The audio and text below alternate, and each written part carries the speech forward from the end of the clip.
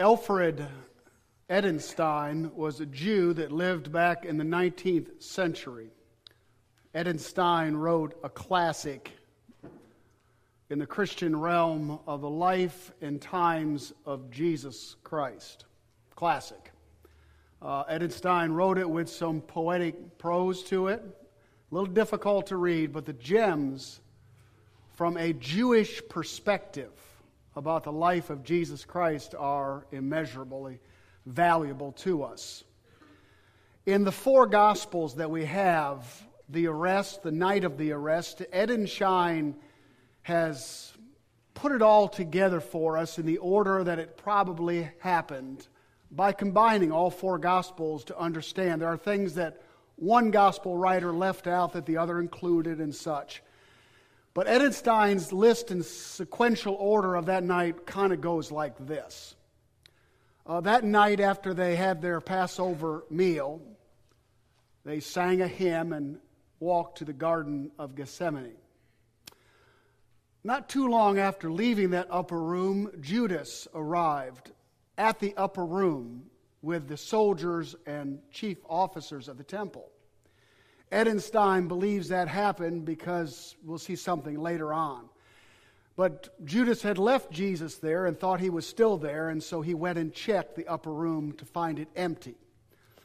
At this point, Jesus is with his men in Gethsemane, and Matthew and Luke tell us of the prayer of Jesus Christ, of his agonizing, and of the fact that the disciples fell asleep. And as he came out from the agonizing prayer of the willingness to drink the cup of the wrath of God, Judas showed up. Judas led the way. He was, in Edenstein's estimation, he was far ahead of the soldiers, first coming into the dark garden. And it says in Matthew that he walked up to the Savior and kissed him. The Greek word for kissed there is to kiss and kiss and kiss, repetitively with a very loud volume. Now you can make a kiss a loud smacking sound, and since this was the signal that Judas gave to identify Jesus Christ, that's what he did.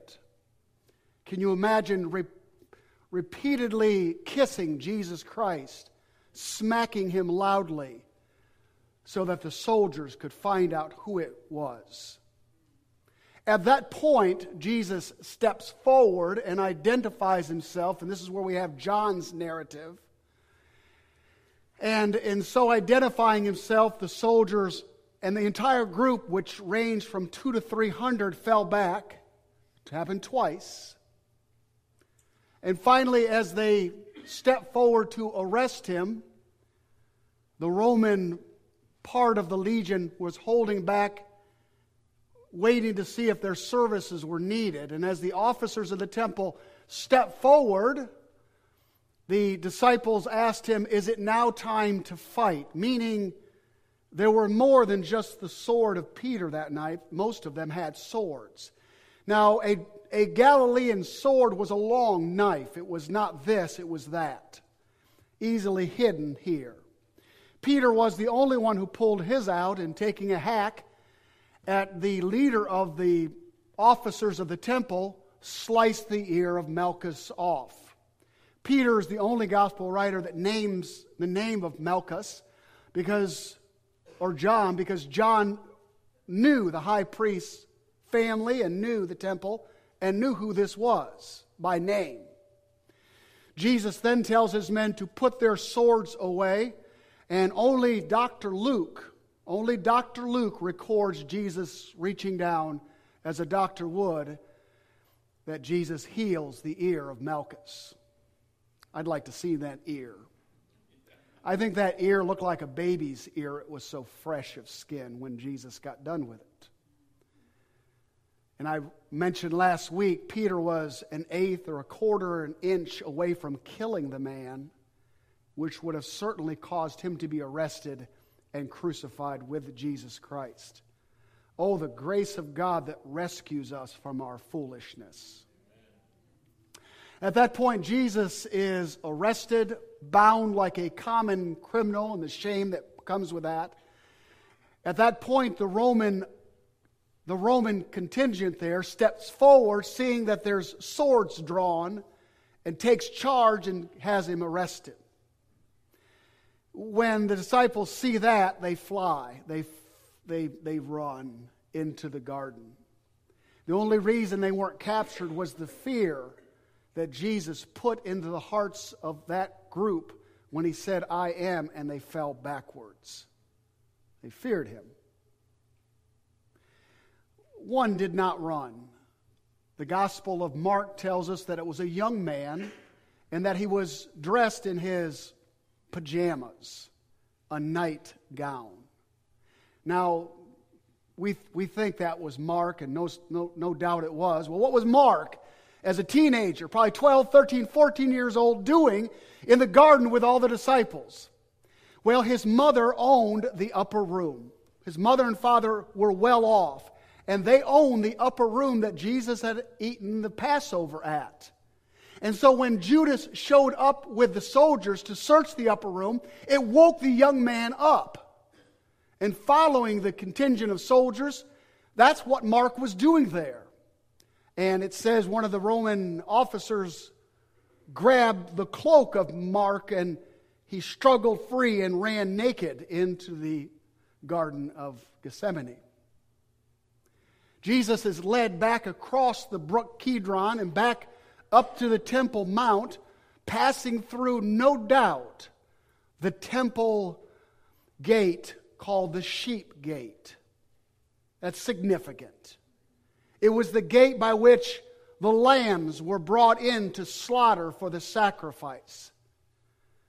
How spiritually significant that Jesus passes through the sheep gate as the Lamb of God for us. Now, Edensheim at this point accurately points us to the house of Annas, which only John records the meeting at the house of Annas that we looked at last week. Now, Annas was the old guy. He was the power behind the high priest. He had been high priest for several years, but Rome had replaced him. But for years, his sons and now his son-in-law were the real high priest. Annas was the power behind the high priest. He was the mover and the shaker. He was also ran a business in Jerusalem where he sold the sheep that were used in the day of slaughter of Passover. They had a racket going in the inner temple wherein if you brought a sheep, your own lamb from your own flock, you were rejected by the priest because they found some flaw somewhere. You were directed over to the marketplace, ran in the court of the Gentiles. It was a business ran by Annas, and they sold you a sheep for 5, 6, or sometimes more times the value of that sheep. In order for you've traveled to Jerusalem, you've got to make the sacrifice. So you paid the price. It's kind of like going to the movie theater and paying $15 for a Coke and a popcorn. That's how it feels. Well, Annas ran that business, and 2 days before, Jesus had cleaned house and torn up and tipped all the money changers and all that stuff. He touched Annas' business. So the old man, the power behind the high priest, said, when you capture him, bring him to me first. Matthew, Mark, and Luke do not record the meeting with Annas because they don't know anything about it. They know what happened. They don't know what was said. Only John knew what was said. How did John find out? John knew the family of the high priest. Listen carefully.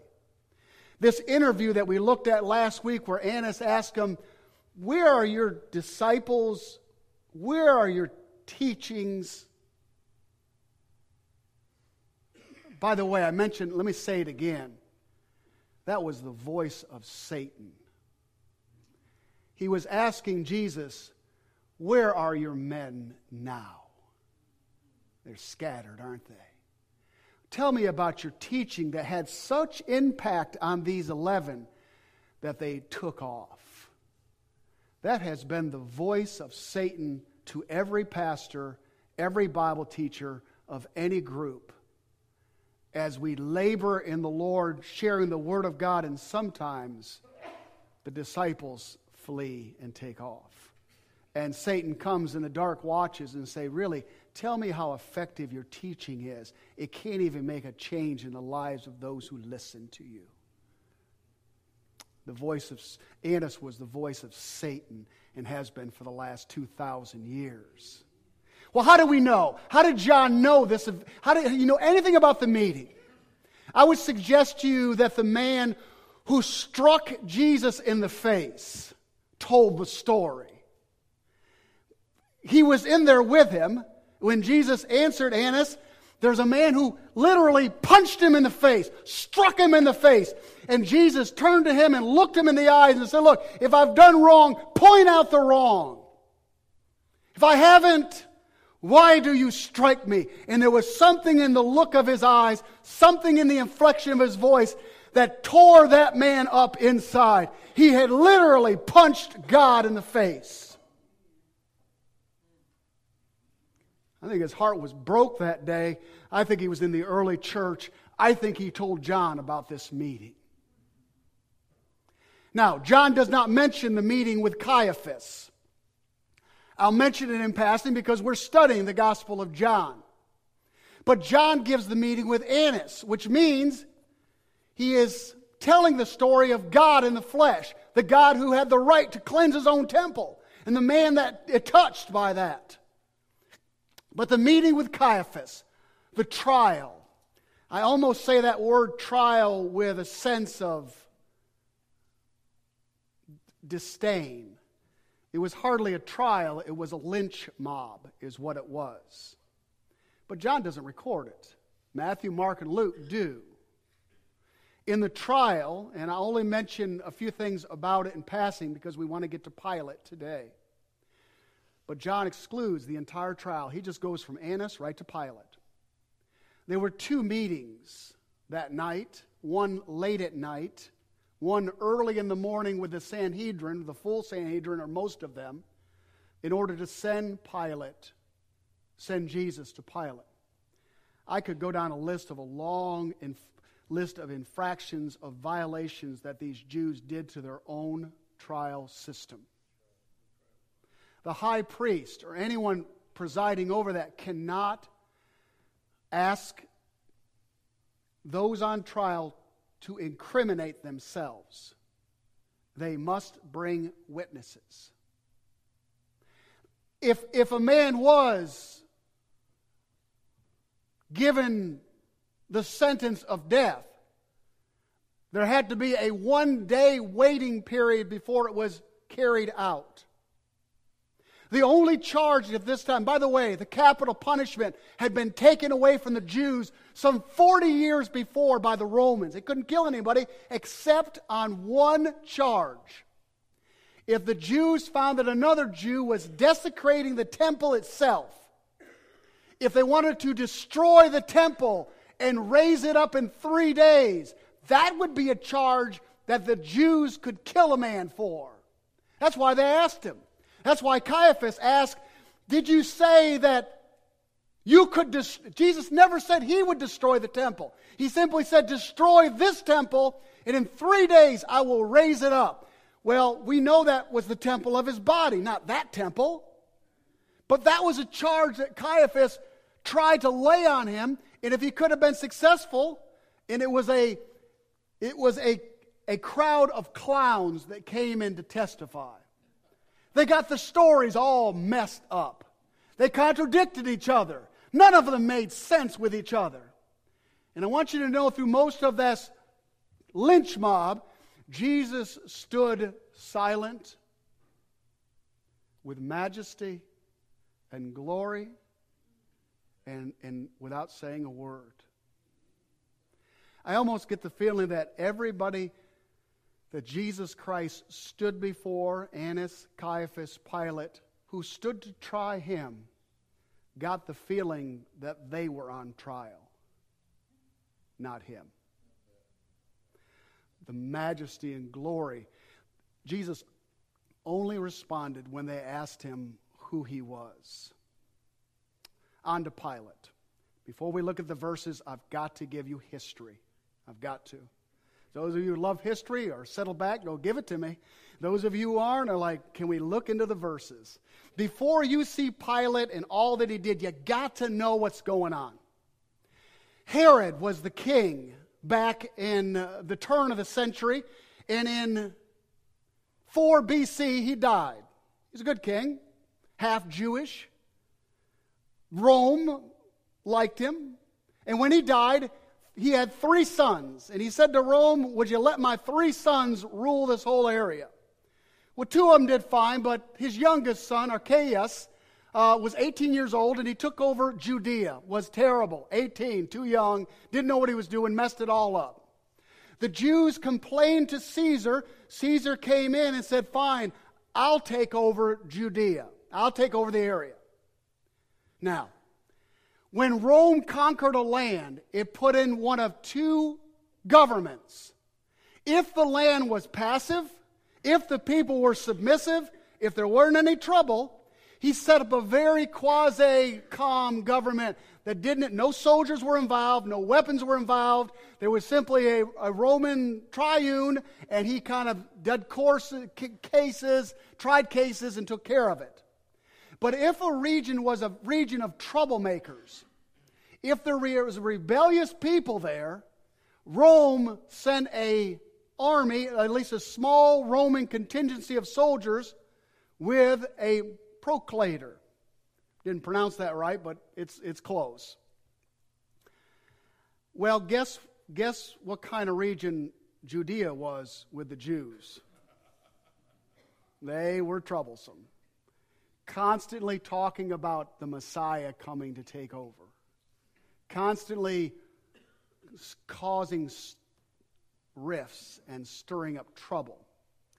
So they were sent a prefect. And in 26 AD, Pilate shows up on the scene. Now, Pilate must have been very skillful, or Caesar would not have put him over this troublesome spot.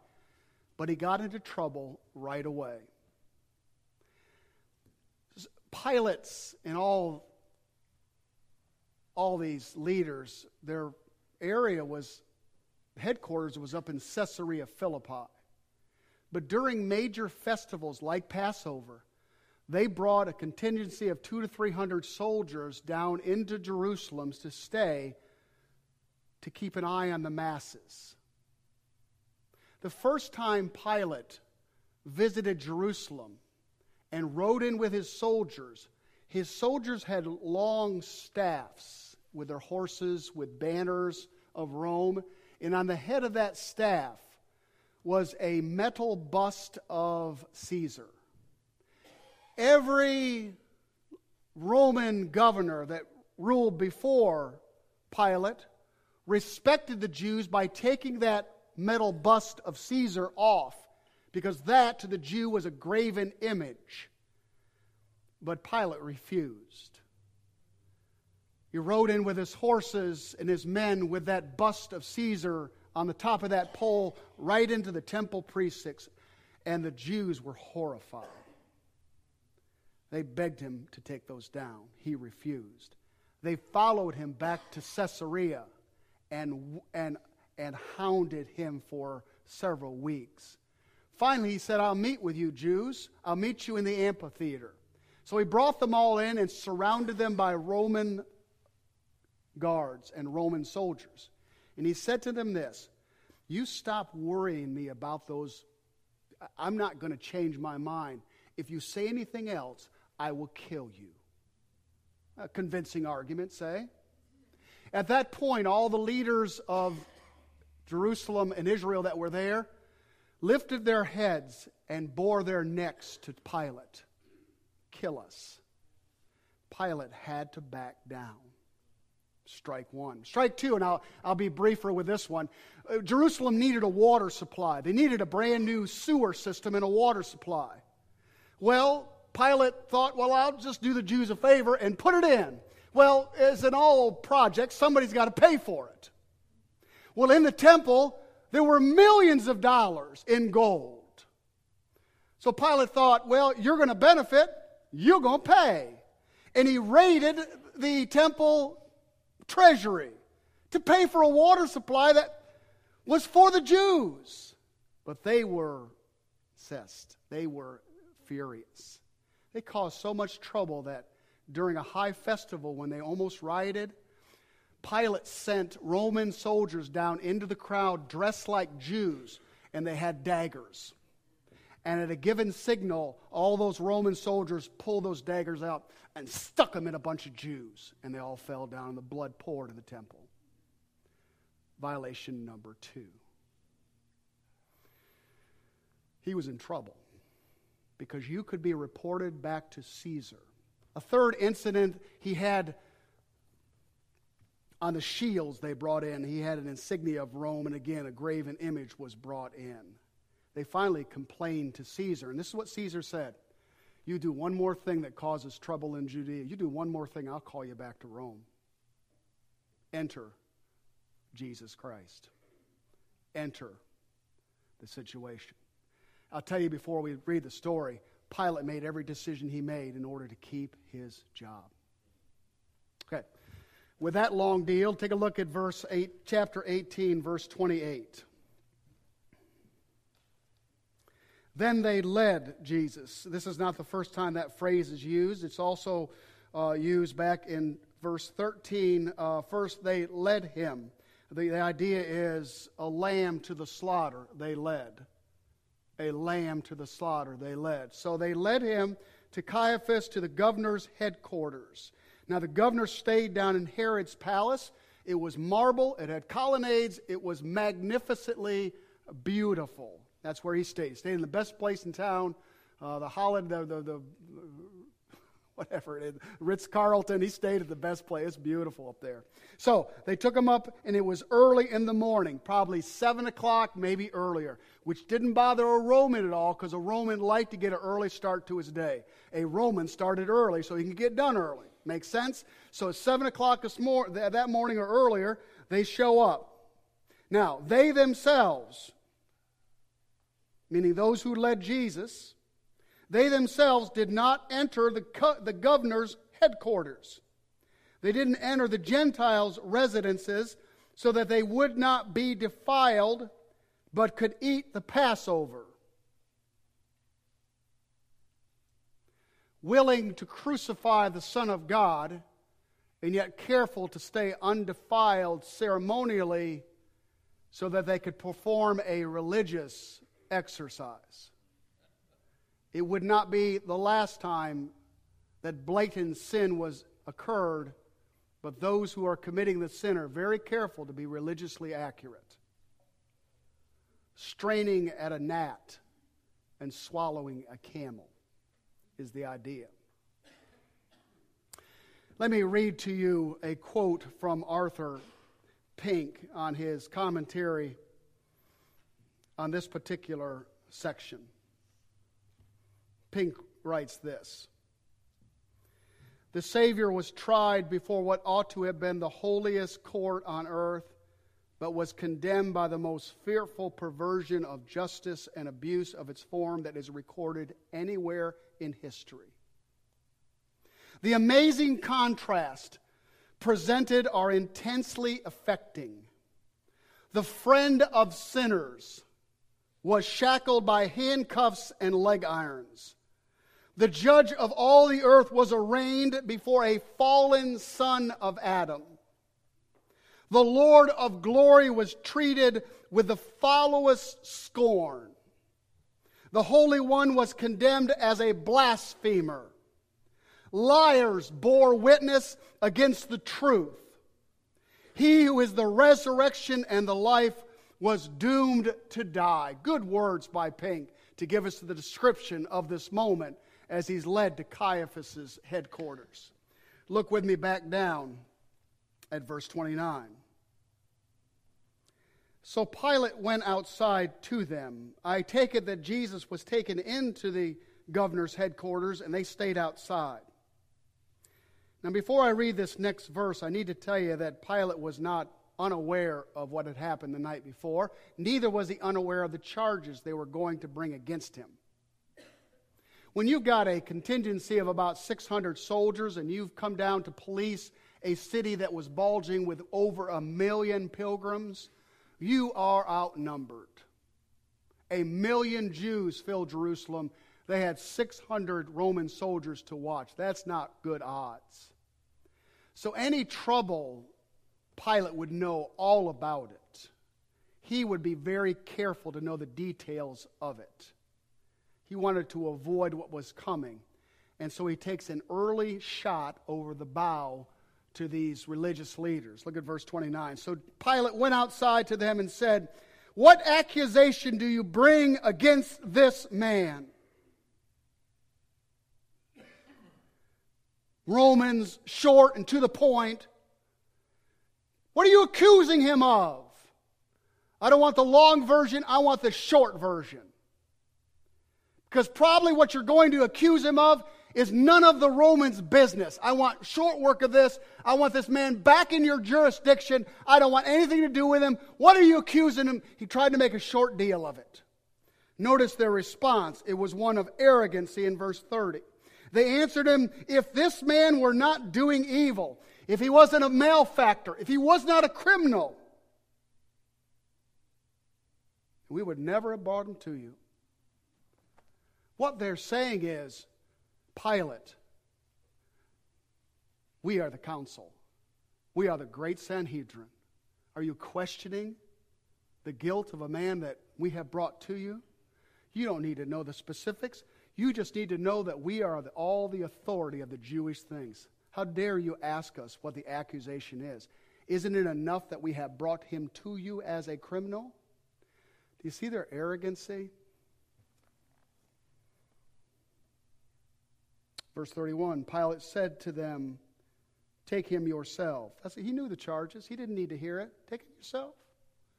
Judge him by your own law. I want nothing to do with your religious superstitions. Take him. Take him. I don't need to hear the accusations because I've already heard them. And the Jews said to him, "It is not lawful for us to put anyone to death." Wow. This is a charge that they wanted him dead. We are not allowed. You have taken away capital punishment from us. You Romans took away the right for us to kill anyone. We can't do it. You have to. Look at the pressure there. One more verse and we'll wrap it up and get back to it next week. I know it's late. Verse 32. This was to fulfill the word that Jesus had spoken to show them by what kind of death he was going to die. If the Jews could have killed him, it would have been by stoning. But Jesus said, "If I be lifted up from the earth, I will draw all men." Jesus said, "I choose how I die. I choose by the crucifixion, which was a strictly Roman practice." If they could have nailed him on the 3-day rebuilding the temple after he destroyed it, if they could have nailed him, what did they do to Stephen? They stoned him to death. The Jews stoned. The Romans hung on a tree. This he said to show that he was in charge of everything that he was doing.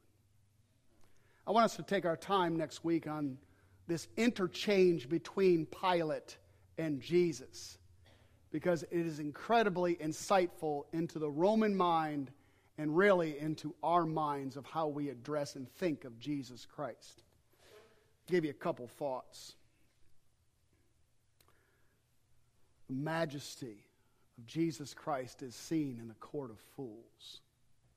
Every court he stood before him was a kangaroo court of phonies and impostors and sinful sons of Adam. And yet he stood with such great majesty, taking my sin and your sin upon himself. Become accounted as a criminal when we are the real criminals. The glory of the perfect one of all of heaven stood in front of fallen men like majesty. I don't know if you've ever been to a rocky shoreline. We went to Maine one time and watched the waves crash against the rocks. Crash against those massive granite rocks. You know the rocks never moved. As hard as those waves came in, crashing against those rocks, they just flew up and went back down. Christ stood like the majestic rock that he was, and the waves of the sinfulness of man crashed against him, and he never once answered. He never once disgraced himself by becoming in the flesh. He never once sinned in the most hideous of contradictions and hypocrisy. And he did that for you, and he did that for me. The cloak of religion has always been a favorite one for covering sin. Man, that's so true. Men who commit hideous sins covering themselves with a cloak of religion. There's a situation in the Corinthian church where a mother and a son, probably a stepson, were involved intimately, and it was sin, and they were in that church, had to be rebuked by Paul. And Paul said, "What are you doing? You're just saying this is okay, and it's not." Glorying in the fact that they were so gracious and so loving that they didn't care what anybody in the church did. Today, if there's sin within the church and the church deals with it, the church is labeled as judgmental, critical, and condescending. And why can't we be gracious and loving? Because sin is sin in the economy of God. God loves the sinner but hates the sin. But sin within a religious setting is still sin. I've seen Christians involved in sin use Bible verses to justify what they were doing. Use the Scripture. Credible. The hypocrisy of all that. Number 3, Jesus became unclean. In that he became sin for us. He never was unclean. He became unclean. He became sin for us. He entered, they had no problem shoving him into the Gentiles' residences. They had no problem putting him in Pilate's house. So ceremonially, he didn't have to eat the Passover. He was the Passover. And he became defiled in order to make us clean. Lord Jesus, we're grateful for your mercy and kindness. We are amazed at this scene before us of the mock trial, of the lynch mob, of the situation with Annas and the trial of Caiaphas and the weakness of Pilate. Lord Jesus, we thank you that you went through the shame of all that in order that we might be clean. That you took on sin, that you became sin, and yet pure and holy so that you might pay for our sin. Father, let us never forget the shame that you endured. The shame of being bound, the shame of being arrested, the shame of standing before liars, the shame of being accused of things you never did or said, the shame of being brought before hundreds and thought to be a criminal, the shame of all that you might heal us of our shame, that you might clean us in your blood.